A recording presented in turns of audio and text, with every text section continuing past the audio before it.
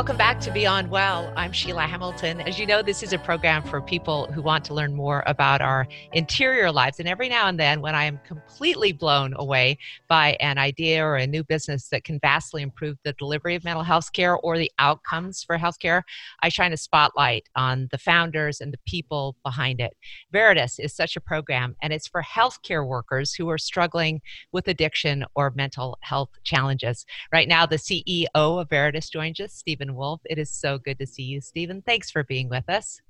My pleasure. It's great to be here. So, Stephen, tell me about your background, why you got involved in something as specific as healthcare delivery recovery. It's an interesting story, in many ways a sad story, but a great ending. So, I grew up in New York, and I had a very successful business in Manhattan, where I put in executive benefits in at large hospitals and law firms.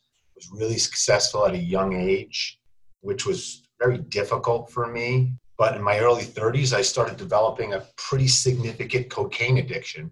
Oh, wow. And over a 5-year period of time, I destroyed my life, lost the business that I had worked so hard. I come from a low middle income family, so success and money was new to me and exciting to me, but I had to work so hard for it. And over several years, I ended up, destroying the business, destroying my personal reputation and professional reputation, and almost ended up dying. Fortunately for me, I was able to get some help. So I'd gone to a bunch of different treatment programs that dealt with drug and alcohol addiction, but I needed additional help. I ended up finding a program that was specific to childhood physical and sexual abuse, about getting the help that I needed. A few years ago, I started to reflect upon those experiences. I was a highly functioning executive in corporate America, and there was these great treatment programs, but I saw something that was really missing. What was missing was I would leave my life to go get help in like kind of this bubble, only to re-enter my life with a large career and a complicated life. And I felt what was missing were like these resources as an executive to really deal with my career and my life. So I said, why can't we try to integrate the best of clinical treatment with the best of executive coaching? And instead of competing with each other, start working together day one to help people. Oh, you have said so many things that I want to expand upon. I think it's the number one reason most treatment programs fail is not because what happens inside the doors isn't great. It's just that it's not nearly long enough or substantial enough to actually change the outcome of the person's life once they're back with their friends, back in the stress of family, back in the old trauma repeating behaviors that they've had before. So this is music to my ears that you're doing this, Stephen. Super cool. Really amazing. Thank you. I also just want to talk about your own trauma. So there was a history of some sort of abuse or sexual abuse. How do you integrate trauma-informed recovery in your program? Well, it's interesting. I have so much respect for the work that the clinical community does in these areas. I had done a bunch of different treatment around a lot of these childhood traumas, and with little to no success. And someone had suggested to me doing art therapy. And I was actually offended by the idea. You want me to do what? And I met a clinician out in Scottsdale, Arizona, that had me doing drawing with my non-dominant hand and listening to music. Wow. And I was able to tap into the trauma with the snap of a finger. Unbelievable. So it has some elements of EMDR in it somehow. Yeah, it was just so incredible. So I'm a big believer in, a variety of different treatment to help people that have suffered the way I've suffered. But, so critically important, we'll talk about it in a second, is you're dealing with healthcare providers today, especially those on the front line that are dealing with trauma and PTSD. Yeah. How can you help these people? How can you provide virtual alternatives to get people that have been adversely affected with COVID? I really want to get into that because we're in the second wave of this, and you begin to see some of the social exasperation, the posts, the crying, the TikToks and the Snapchats of these healthcare providers who are like, you don't understand. We are at wit's end. It's as if we've been to war for almost a year now. And the idea that this can happen again while there are some people who are still denying the existence of this very deadly pandemic has got to just be so difficult. Do you hear that from people, that the exasperation is at a kind of breaking point for them? You absolutely do. And the media does a great job covering it. It's painful.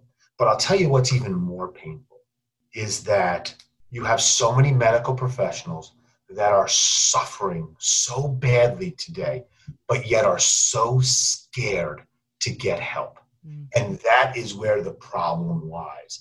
Medical professionals, there's such a stigma in the marketplace about getting help for mental health. Yeah. They're concerned about losing their licenses. They're concerned about the repercussions from their colleagues of getting, quote unquote, found out. So what bothers me today significantly, what really is the passion for this work that we're doing today, is to be able to create a safe environment where medical professionals can voluntarily seek out help without the fear of getting in trouble.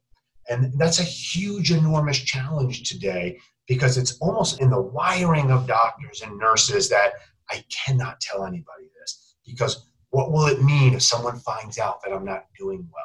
In Oregon, there are actually reporting laws. So, don't those laws apply when someone, so for instance, if a colleague said, I'm deeply depressed and I'm considering suicide, it is beholden upon the person who received that information to actually report it. Well, there are mandatory reporting rules that differ state by state, but Yeah. you just hit it on the head. Somehow the medical community has got to unite right now. And instead of like finding a way to support each other with empathy and compassion in a way that doesn't exist, Yeah. in order to kind of facilitate change. Yeah, I was shocked to see the suicide rate among physicians. I was shocked. I mean, I've personally known two who died by suicide and never told a soul before they jumped off a fifth floor parking lot or hung themselves. But I ended up feeling like, if I know two people, you know how you always extrapolate out, what does that mean Sure. for the numbers of people? So, what are the statistics, Stephen? And how many people in the medical profession are suffering from anxiety or depression or suicidal thoughts? The numbers are staggering, right? So if you look at statistics, they're kind of in line with the general population. 10 to 15% of medical professionals have some type of substance abuse issue. Mm. The numbers that are suffering from mental health are significantly higher. Burnout is such a challenge right now, which is a precursor to a lot of substance abuse. So I think recent statistics say almost 50% of medical professionals are experiencing some form of burnout right now. And this area of COVID, the long-term effects of healthcare providers is going to be a real issue when we come out of this COVID era, just when the dust settles, to see how things play out with this community. And one of the reasons that I keep hearing from medical providers is that they're losing large numbers of their patients. So one would think, you work in an ICU, you're kind of used to death. But what never really occurred to me is they're able to say 4 out of 5 people. And with Mhm. COVID, they're losing far greater numbers than they've ever been used to before. So you might have 4 or 5 deaths on a ward in one day. It's interesting, not being a medical professional. It's so difficult to put myself in those shoes because the job just seems so overwhelming. Yeah. And just thinking about when you hear doctors or nurses talking about their responsibilities at work, the fears of bringing COVID back into their homes, just the complete overwhelming Mm. of this moment in time, it's really painful. And then put on top of that, not having a safe place to talk about how you're actually feeling. Yeah. One thing that I've been curious about how people are doing in a pandemic world is most recovery centers rely on people coming in, getting out of their routine, going into a safe spot with, a chest of drawers and a bed and Mhm. group therapy. So you're handling it virtually, but that doesn't mean that you're taking away the substance. So how do you work with that particular aspect of your recovery? Well, it's interesting when we, my partner in this program is a nonprofit organization in New York called Freedom Institute. So they've been in the outpatient treatment business since 1976. Mm. They work with a lot of healthcare professionals because a lot of the big hospitals in New York City are in walking distance to their program. So they've got a pretty in-depth knowledge of working with this type of patient. Pre-COVID, we thought that there was probably an opportunity to take what is being done in person and bring it on a virtual platform. And it would do a few things. Number one, it would help improve confidentiality because such an issue is leaving and going from an outpatient treatment facility being seen. If there were a way that we can do this virtually and help mitigate some of that risk, we thought people would be more inclined to get help. The second thing also is efficiency. When you live in New York or a big city, or you live in a rural area, you think about the commute times that to and from an outpatient treatment facility. It is so ineffective. And I'll tell you when the light bulb went off. A few years ago, I was in my office in Santa Monica, and I see a psychiatrist a few times a year to renew Wellbutrin, which I've been taking for years. Yeah. My office is 6 miles from the doctor's office. And I literally had to block an afternoon out in Los Angeles with Los Angeles traffic to go for this 30-minute session. Mm-hmm. And I said, there's got to be a better way to do this. This is absurd that I had to block out. So then I started doing a lot of research on the use of video conferencing, and it wasn't being used for behavioral health in the way that was being adopted in other healthcare. So we started trying to collaborate about, well, what if we were start using some of this video conferencing to deliver substance abuse treatment? And so last year when we started piloting this and building this design, we thought it would take years to get the clinical world and the medical world to believe that this was a viable solution. And literally COVID happens, and overnight, the entire treatment world literally goes virtual. So there's been a lot of great information out there from treatment providers like the Freedom Institute. The Betty Ford Clinic came out with a recent white paper study about their experiencing using virtual treatment. And the feedback is the following. Patient engagement is better. Wow. Patients are staying in the program longer. Incredible. And clinicians like using it with the same kind of results from an efficacy perspective with relapse rates. So the experience has been really positive. I'm very curious about medical assisted withdrawal. How are you handling that? How do you determine whether or not a person can do okay on medically assisted withdrawals? Medicine-assisted treatment, it's such an important part of treatment today to help those successfully come off drugs or wean off drugs.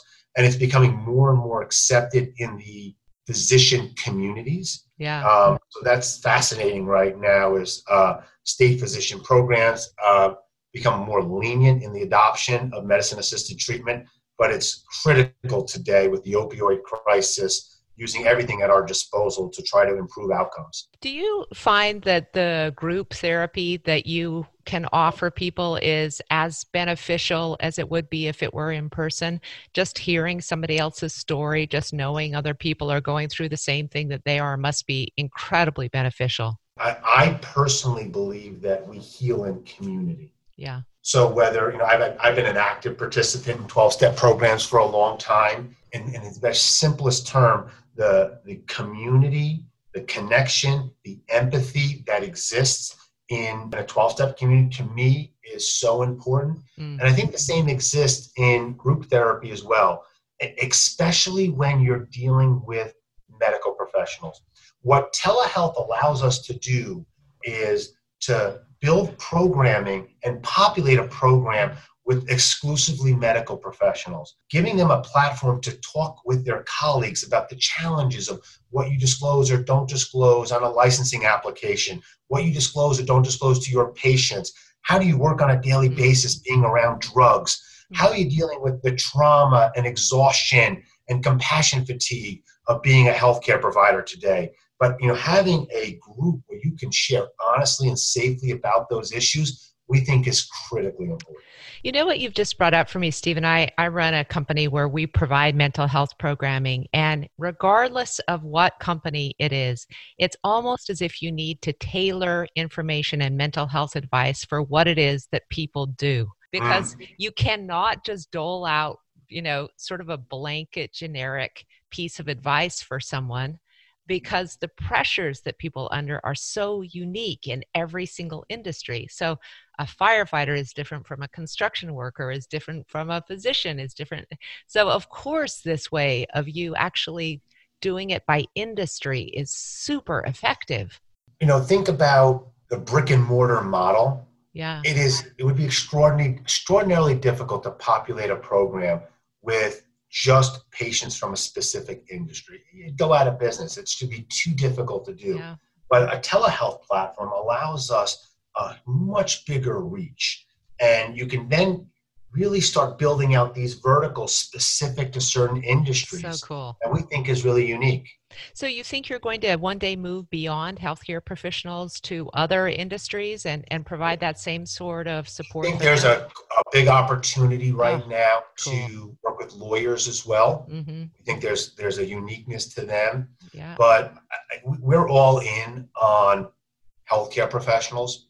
There are two challenges that we really set out to address. Number one, could we create an alternative to residential treatment for someone that would qualify? Obviously not a risk in themselves, didn't need to be detoxed, because the residential treatment model can be very disruptive, having to leave work, to leave your family.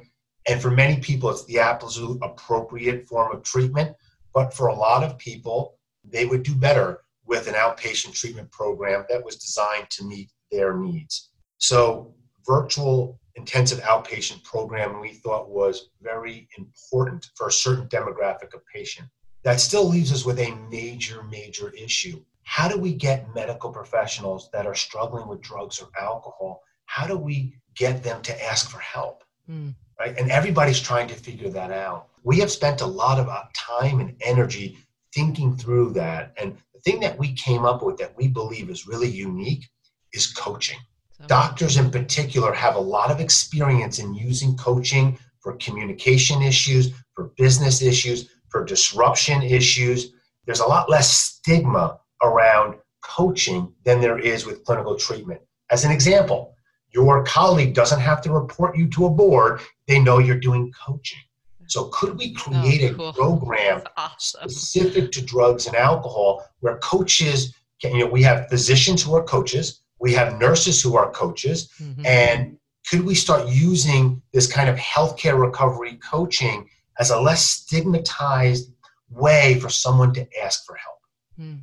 That's what we've been. I would imagine the only thing that you run into there is that insurance is not going to cover it in the same way, correct? That's correct. Yeah. And I think that's probably better for privacy issues if people can afford to go out of pocket. But I keep thinking about the lowly person on the healthcare worker train, that person who is seeing this kind of death, maybe the person who has to bring them in, the bodies in and put them in body bags, they're equally as traumatized. So Oh, sure. it'd be so wonderful to one day be able to convince insurance companies that it doesn't matter how the health gets delivered, but professional coaches do an enormous amount of heavy lifting when it comes to people's behavioral health. They really And I do. think that will change over time as we start to document outcomes. Yeah. And the beauty of drug and alcohol treatment is you can document outcomes with drug and alcohol testing. Yeah. So that data can be really important to share with an insurance company over time. And if you can show how you can integrate clinical treatment with coaching, produces significantly better results, where there's less relapse rates, which are extremely costly to an insurance company, over time we think they will not only be a believer, but a partner in helping to build that out. Oh, I'm hoping I see one day that this model is actually taken out to all other forms of treatment where people get the care and the assistance of a social worker, a behavioral health coach during their recovery, because otherwise it is just too difficult to do alone. That feeling of camaraderie and the feeling of great enthusiasm and spirit, in the very beginning just dissipates and you're on your own. You're left with every party you go to serving alcohol and people all around you doing drugs. Stephen, I think you are onto something super, super interesting and very big. I know because we're putting this program out specifically to health workers, somebody listening that is like, how do I get involved? So could you walk us through the steps of how a person would apply for the program? Well, there are a few things that I think we are hosting a webinar, and it's a very interesting panel discussion. We have the head of Northwell Health. They own 11 hospitals, I believe, in New York City, Physician Wellness. We have the head of emergency room services at Mission Hospital in Orange County, and we have our chief medical director. And so we're going to be talking a lot about a few things. How to identify the warning signs in your colleagues that are experiencing burnout and substance abuse, how to help reduce stigma around asking for getting for help. And we're going to be talking about our coaching program as well. So as a starting point, participate in the webinar. It's free. That is a great way to kind of get more information, get to meet me. I'll be moderating the event. We have a website, which is, I don't know if I'm saying, it is www.veritussolutions.com. So that's VERITUS solutions.com. There's a telephone number there. My telephone number is there. I love having conversations with my peeps because I know exactly where you are right now. So I'll talk to anybody, any time of the day that has questions or struggling. That's the joy of my work. That's awesome. COVID, obviously, and the pressures of quarantine had to have had a huge impact on you personally, Stephen. What have you had to do to remain well during this time? Well, I'll tell you a funny story. Beginning of COVID, I was in an apartment in Santa Monica, California. Like many people, I was recently single. I was just kind of losing my mind. And a good friend of mine owns a farm about 2.5 hours north of Los Angeles. It's on 60 acres. So in the beginning, by the mid-April, I ended up going to the farm for a weekend, and I haven't left. So you're still on the West Coast? I'm still on the farm. I've been on this. Yeah. So it's hysterical awesome. Because on the weekends, I have spent most of my life in Midtown Manhattan. On the weekends, I literally put overalls on. I put a cowboy hat on and these boots. It's like I'm dressing up for Halloween every weekend. And I go work on the farm. So, oh my God, I love this story so much. People often say to me, why do you keep pressing people? But the reason I press is because I get stories like that. It's fantastic, Stephen. I'm so glad to know that you're doing well in your Dr. Dolittle phase. It's hysterical. And I realized how little skills I actually have physically, but I was willing to learn. I was made fun of a little bit, but I got over it pretty quickly.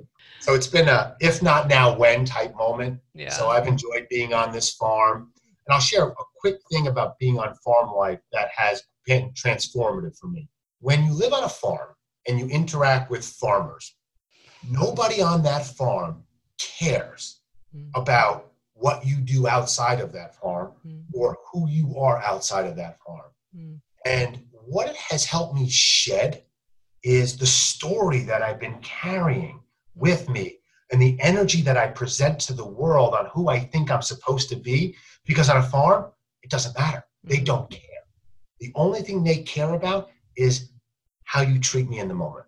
And it has been, I can't believe it's taken me this long in life to just be able to let go of the story. Because a lot of the story I have is shameful. A lot of things in my life did not work out well because of drug addiction.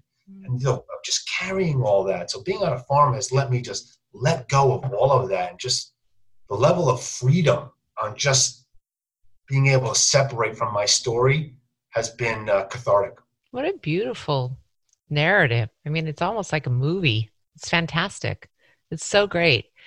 I hope to one day meet in person when this is an enormous success and is being adopted countrywide, hopefully worldwide, because I really do believe in it, Stephen. It's fantastic. Thanks again. My pleasure. Great to spend time with you. If you love the program, as so many people do, we would love to hear from you. You can always email me at Sheila@Beyond Solutions, and you can give us any kind of review that you'd like wherever it is you listen to podcasts. Make it a great day.